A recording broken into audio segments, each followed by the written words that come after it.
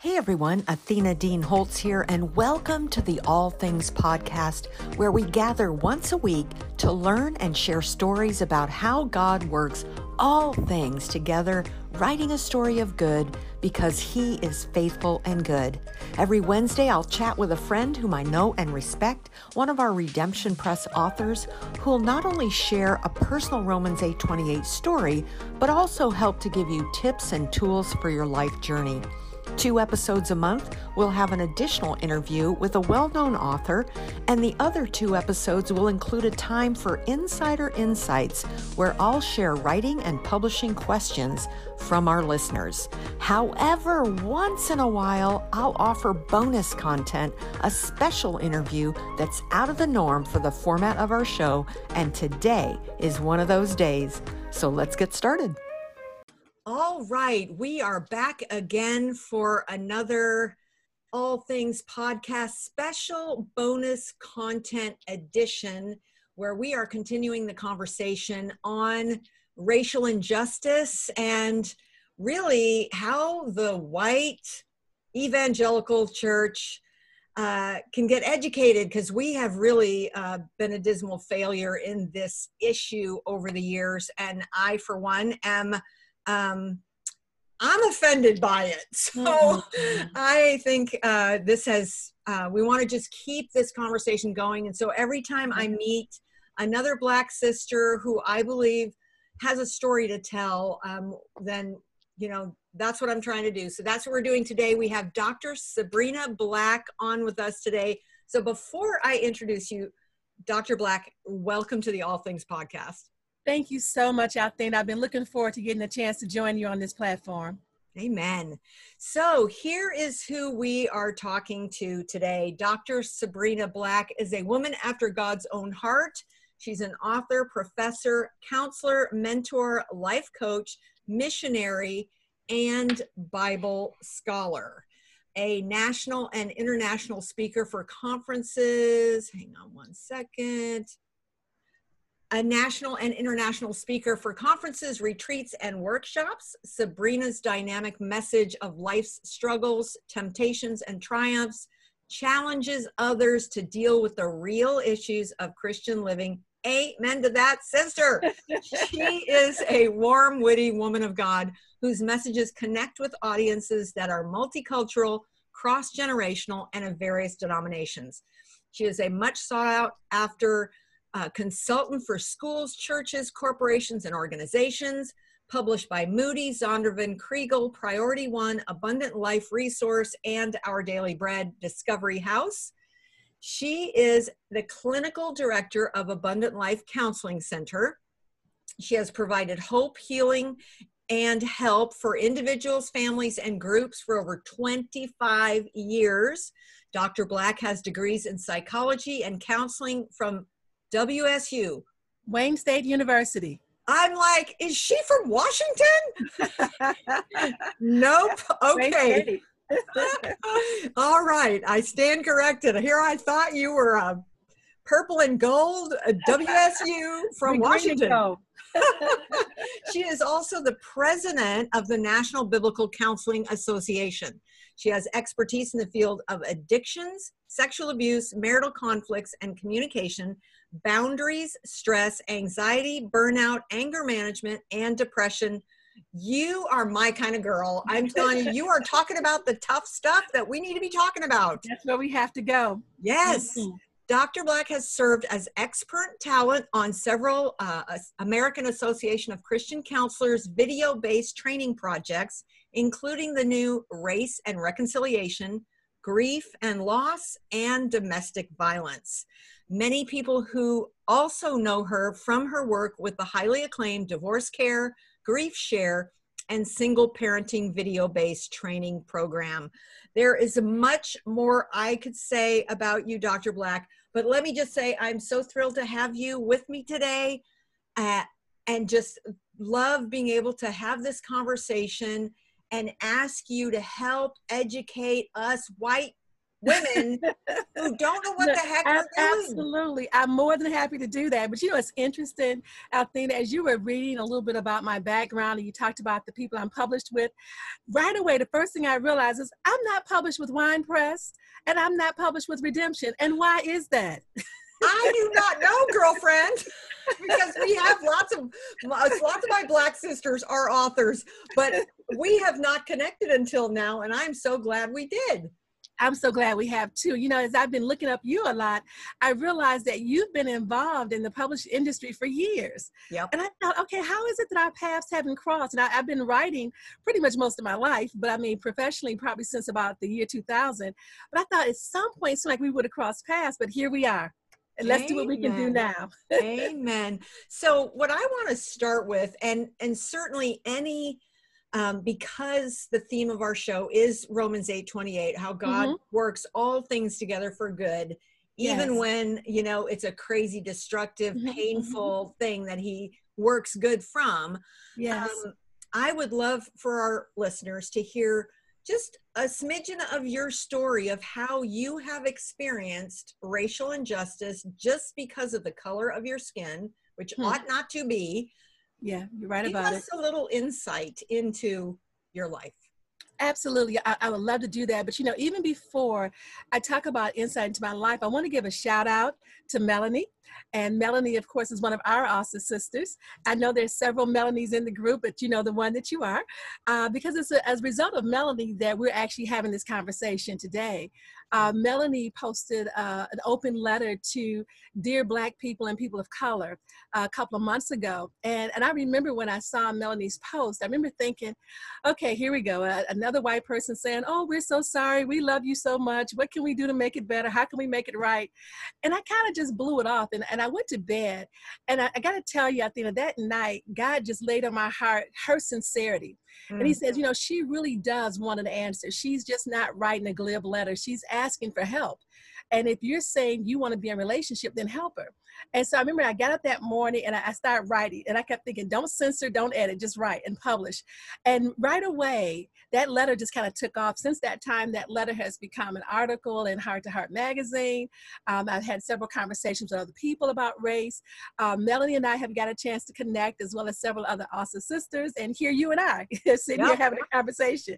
And so again, I think that there are times when people really do have a sincere heart and they want to know, what do I do? And so I'm glad to be able to have this opportunity to talk about that. Amen. So my journey, my God, I'm just thinking, Lord, where do I begin with a journey about race? And it's hard to begin with a journey when you've been Black all your life. So my journey, I think, really started as a little girl. I have always been a creative child. I've always been a writer. I've always wanted to help people. And I remember growing up, my mom used to say that she was kind of worried about me a little bit because I would write these stories. And I kept thinking, how old was I back then? And I realized I had to be younger than 10 because at that point we still lived in Ohio and we moved to Detroit when I was 10 years old. And so I'm thinking somewhere between 7 and 10-year-old, I'm writing these major stories about people with these life dramas and traumas. And my mother kept saying, that stuff wasn't on television and we didn't know those people. And so I was concerned about what in your imagination was making you think about people with such devastating lives.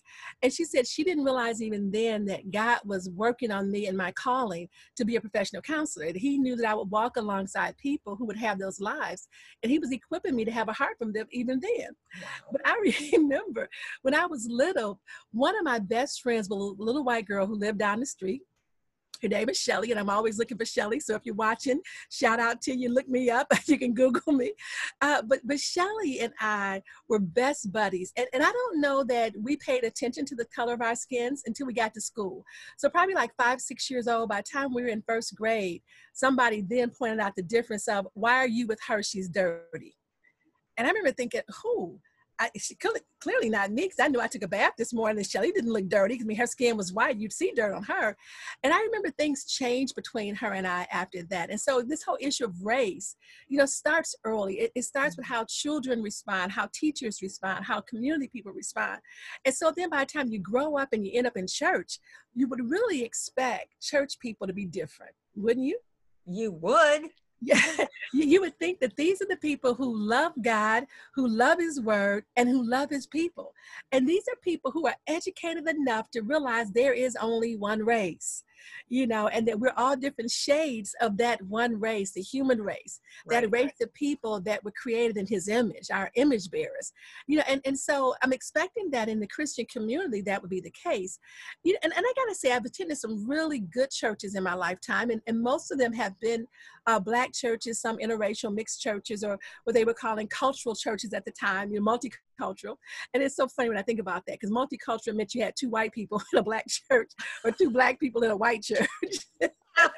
but they considered that cultural, that was a multicultural church. It was the beginning of a mix. Right. Yeah, and I think for most people that would be true, especially when you think about how we look at color, because the thought is if you mix Black into anything, it becomes Black. And so I guess they figure if you mix a couple of Black people in, it makes it a Black church or whatever. But at any rate, so in church, again, you're expecting that things are going to be different. And I got to say that within the sanctuary, things were. But I think that by the time God called me into ministry beyond the local church, and I began to do speaking at different platforms and traveling around the world, that's when color became more of an issue all over again within the Christian community. So it wasn't just so much the local church, it was more those organizations that I was now a part of, the different associations who had Christian as part of their name, who didn't act Christ-like. And I got to tell you, that was really devastating.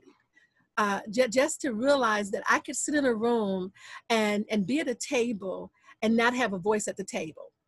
And I remember when God told me that he put me at the table, not man. And if he put me there, it's because I had something to say. And if I didn't say it, it was my responsibility. And so I think a lot of times, especially as African-American and people of color, we have to take ownership sometimes of the rooms that we're in and realize that we're not there by accident, that if God brought us there, do something with it. And it's not just for us, but it's for the other people that God wants us to bring alongside of us. And so being at those tables, though, and then having ideas and things that I've shared be ignored, and then a half hour later, somebody else says the exact same thing, and the whole group applauds, yay, yay. It's like the first time they've ever heard it. I'm thinking, didn't I say that just a few minutes ago? Wow. Or maybe my lips didn't move when I thought it, But to know, no, I said it. I actually wrote it down and made a note of it when I said it.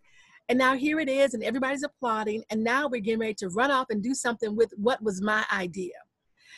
And so those kinds of experiences would then cause you to not say much when you're in the room. I know that's a lot said. It would definitely silence you, which is just what Satan loves to do. Absolutely.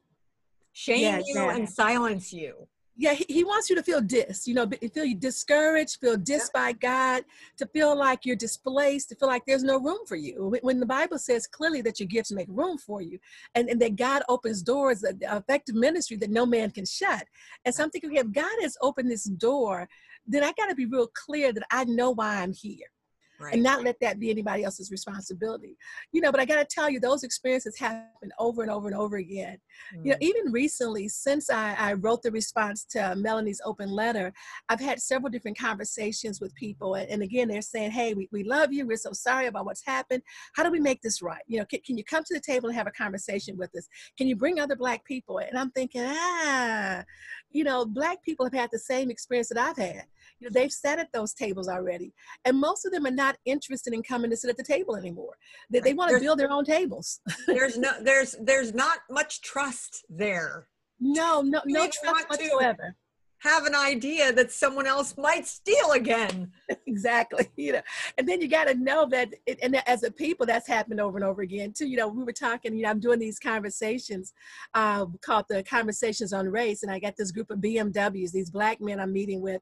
It was a 4-part series. And one of the guys even said, he says, Doc, he says, Black people have had things stolen them for so often. We were talking about movies and somebody mentioned The Matrix.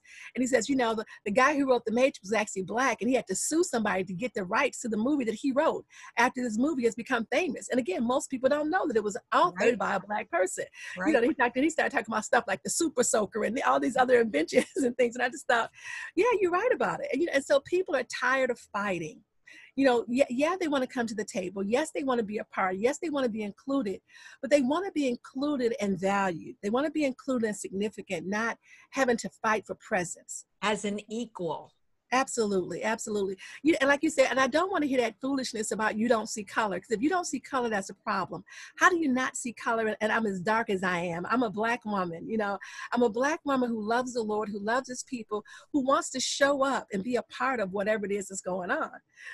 So I'm excited about, again, just this opportunity to share some of these things now. And I pray for my sisters and brothers who will be listening to this podcast in days to come, that they'll think about times when somebody Black's at the table and they never heard their voice. Because sometimes you have to invite people into the conversation. They're waiting for a space to jump in. I tell people it's like doing double dutch. You're waiting, trying to figure out, okay, is this where I jump? Is this where I jump in? And sometimes the game is over by the time you get your rhythm. Yep. Wow. So, okay. So do you have some other kind of church? That was a great example. And that's something I have not heard yet. So I love how God is weaving all these different things that my Black sisters have been through that, kind of complement each other and really make it full. So what's your experience been in the church realm of give us some examples of how you were dismissed or just treated that didn't seem right? Yeah. So in the church realm, like I say, in the local church, it hasn't been that much of a problem, because in most of the local churches I've been involved in, I've always been involved in leadership. So I've been involved in women's ministry. I've been involved in discipleship. I've oversaw the counseling programs. And so I've always had a position where I was able to have a voice at the table.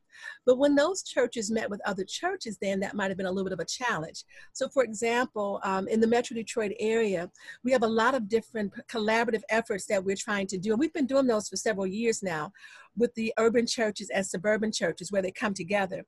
And that was a learning curve for a lot of the churches, because when they would come together, it would be wonderful. The white church is bringing the money. So because we're bringing the money, we also get to have all the ideas. We get to have the last say, and you have to come to us, and so it became a turnaround. And I got to say, it was great. It really was not a bad experience. It was just like a little bit of a rub initially. And I think about that rub is not a bad thing, because the Bible talks about how iron sharpens iron, and that's iron rubbing up against each other. And so as we're doing this rub, we're learning each other. Right. And so I think that it took us a couple of months, but after those couple of months, people really began to see that if you want to bring the Black church to the table, then maybe you have to come sit at their table. Even though their table may be a little wobbly and not as stable as your table, or as big and as wide as your table, come sit at the table and experience it from this perspective, not just from your own perspective. If you're coming and we're talking about who's putting up what, yes, you may come with more dollars, but we also come with other values. And so let us tell you what it is that we're bringing to the table too. And so I think a lot of those experiences had to, the process of education is not just this handout or this hand up, but look, I got two hands as well, and I want to give you what I got. And so if each person is bringing 100%, then we're all going to benefit from what we're bringing. And so I think that was part of that process that we went through. But it really was a good experience. I can't say that it was all bad. That's so good. Okay, so now you've already touched on a few things that us white Christian, well-meaning, awkwardly trying to come up with something to say that, we had this happen in a boot camp, one of our online boot camps. We had 30 women there, one Black sister, the rest were white. And in asking how she was doing with all of the George Floyd stuff and trying to start a conversation, one of my sisters made the comment, well, when I see you, I don't see Black, I just see your heart. And, our Black sister had to say, don't say that, because that offends me. Don't say that, because if you don't see Black, then you're blind, because I am. And, so that was a great teaching moment for the rest of us in the room who, and we knew what she was saying. She was saying, I see your heart. That's what I see, that you're a sister, but we don't, sometimes I just think we don't know what to say. So we end up saying stupid stuff that does not necessarily help you know, you feel comfortable and valued and understood and seen. And so can you think of any other things like that yeah, would help us to not, you know, fall in that ditch? And, you know, we want to be able to love and learn and grow. And it sometimes it helps to just be able to verbalize what is not right and what would be right. Well, a couple of things that come to mind right away is you people. I mean, you people are almost like fighting words. You people, who people, you know, or y'all do, like y'all who, you know, and so again, to realize if we're one people, then it can't be you people. Is that we're all God's people. And so phrases like that, or things like, well, I have a Black friend. You know, because again, when we talk about friends, we really have to define what a friend means. You may have a Black acquaintance, or you may have somebody's Black phone number in your phone that you never call, or you may have met a Black person at a conference or an event, but that's not a friend. That's just somebody that you know, so that you can say you can claim somebody. You know, and so I was thinking, if we're going to say that we have a friend, then we need to spend time really getting to know that friend. Are they married? Are they single? Do they have children? What are their hopes? What are their desires? What are their fears? What are the things they're looking forward to accomplish? What is God speaking into their life? I mean, when you have a friend, those are the kinds of things you know. You know, when you have a friend, you're spending time with that person. You're going to their house and they're coming to yours. And so I would say that one of the things that we can really do is work on this building of relationships, and it's really getting to know each other. And that takes time. You know, we can look beyond just the idea of when I call people and I'm looking to do something, don't just call all the people like me, call some people who are different than you, because different brings a different perspective, and different brings a different value and a different significance. And so call somebody different. Don't just call the same crew of people. I think we should be more intentional about expanding our circle of influence. You know, so if you have a Black friend, make sure you bring it to the table more often than you do. Well, and make sure that when you say friend, it's not just a name on Facebook that, you know. Exactly. Yeah, I have about 4,000 something friends on Facebook, and the funny thing is I actually know those people. Yep. You know? And I look at that and think, okay, wow, I know a whole lot of folks, you know, but if I had to call on some people, there's probably a couple of hundred of them I could actually really call. But when I think about the people who know the secrets, that people say they know where the bones are buried. Yep. I probably have about 5 or maybe to 10 of them, people who are that close, that know all the insides and outs of everything. But be careful about how we use terminology.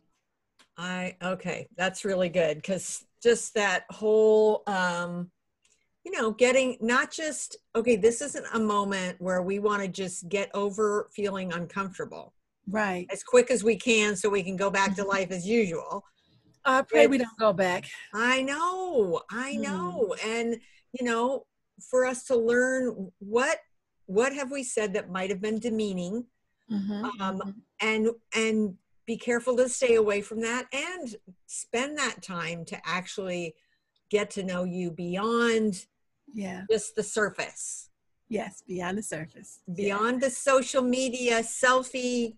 Like, see, we're friends. See, I have a Black friend. Yeah, I totally get that. And that's, you know, when I think about friends are people who go through the struggle together.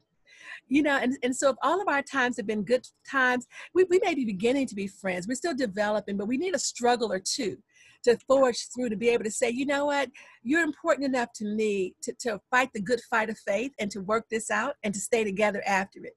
You know, when I think about conflict, I always think about, you know, what's most important, making my point or building this relationship? You know, what's going to be important when this argument is over? Will we still be able to talk to one another later? And I think right now, because racial tension is so high about so many things, you know, from police brutality to things that are happening in the streets to protesting and rioting and all of that, everybody has an opinion of it. And it's not this whole political issue even. It's a deep-seated heart issue, I think, that we have not reconciled in our heart that God really has made us one. And so until we work that out, we can't work out anything with one another. And that is always, isn't that always what God's trying to do? He's trying to refine us. He's trying to get us to see where we do not have his thoughts, do not have his perspective, do not treat others like we want to be treated. You know, there's so much there that we have so much to learn, and it's not going to happen fast. It's going to want to take time. It's interesting. Like I said, I got a chance to watch some of your other podcasts and listen to some of your other shows. And I think it was in the last week or so. I think it was July 25th. You talked about at the end being a brownie or wanting to be a brownie. Do you remember that conversation? Right. And so again, racial issue. I remember wanting to be a Girl Scout. But of course, I was advanced for my age always, and I always wanted to do things beyond what people thought I was capable of doing. So I remember when I was little, man, I couldn't wait to be a Girl Scout. And they were saying, no, she's too young to be a Girl Scout. She has to be a brownie. And I kept thinking, I am not wearing a doo-doo brown uniform. And I just thinking, my skin is brown. I'm going to look like the doo-doo brown uniform. I cannot do that. I want the green one. I want the green one, absolutely. And so I remember thinking, okay, so I'm not going to do that uniform. But there was always this longing and this desire to be connected with other girls, with other women. There is something about sisterhood. And I tell you, that's why I joined ASA. I thought, man, the Advanced Writers and Speakers Association, these godly Christian women who are coming together to support one another. And that's what women look for when they join things, that they're looking for that support, that camaraderie. And it doesn't matter what color they are. They're not joining because of the color. They're joining because of the sisterhood. And so when I was thinking about that, it took me back to Romans, what is it? Romans 15, 16. It's where Paul writes the letter for Phoebe. It's the first two verses of it, 16, I think, where he says, I commend to you my sister Phoebe, receive her in the Lord. She's a worker in the kingdom. She's been helpful to other people and to me. Now she needs somebody to help her. And I think that's what it's like for me when I think about joining different organizations. I've been a helper to many people, and I've been a helper to people specifically. But every now and again, it'd be nice to have somebody help me too. And so when you join, Paul says, do whatever you can to help her out. Do whatever is necessary. Make whatever sacrifices to make sure she has what she needs. And I think as the body of Christ, as the church, as Christian organizations, that's what we need to do. When people show up, when Phoebe comes through the door, don't start asking questions like, well, who is she? Well, where did she come from? What's she doing here? But how do we help our sister?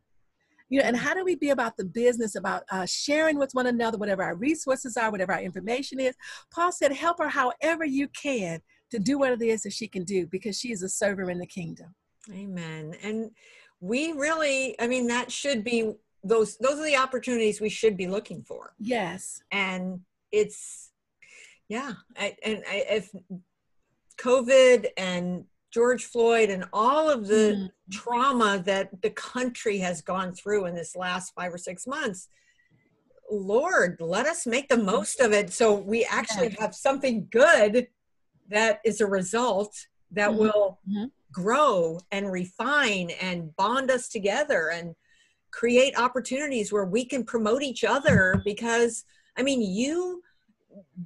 your resume and all the stuff you deal with is the kind of stuff that I've been, from way back when I first got saved, dealing with post-traumatic stress and veterans, and then finding out us women who have our own traumatized past have our own PTSD. Yes, and, we just, as a church, we don't know how to grieve very well, because we're all like, well, they're in heaven and we're just good. And, that's just such a lie.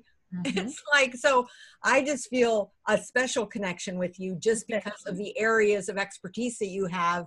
And those are the areas that I feel like we need to embrace, instead of like, I don't want to go there because it's painful. Right. Well, guess what? You need to go there because it's painful. You got to process the pain. If you don't process it, it'll continue to come back. You don't get to sweep it under the rug. You just get a hump in the rug that you trip over.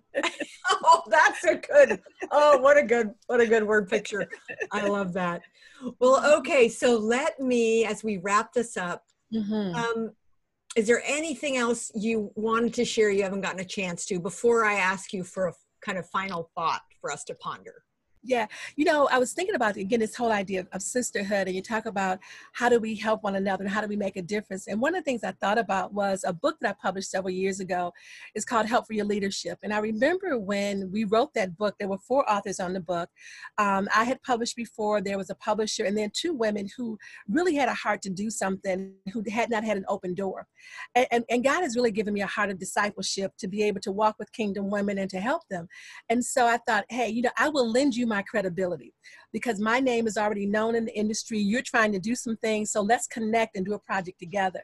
And after that, they were able to then go on and do solo projects. And so when I think about what we can do for one another, it's things like that. How do you celebrate your sister by sharing resources, lending her your credibility, collaborating on projects, walking together on things, doing things like this podcast? But how do we come together and do things that will be beneficial to one another? Right, right. Amen.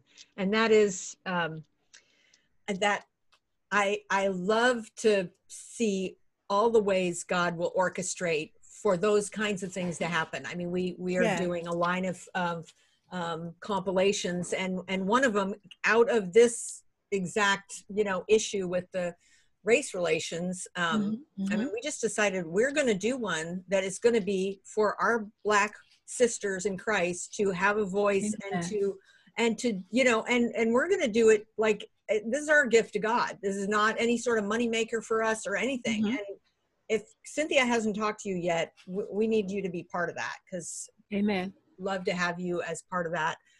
She Writes for Him is the name of the compilation we do. So but that is, I love to see where we have some well-known authors and some brand new authors, and it's that synergy of being able to help one another and get each other in front of new audiences. And absolutely. And it's the new audiences, because like you say, well-known and new is relative based on the communities that you're serving. Right. Yeah. Exactly. So if you had one thought that you would like us to just kind of walk away with pondering, what would that be? One thought. God, man, I got to wait so many times for one thought.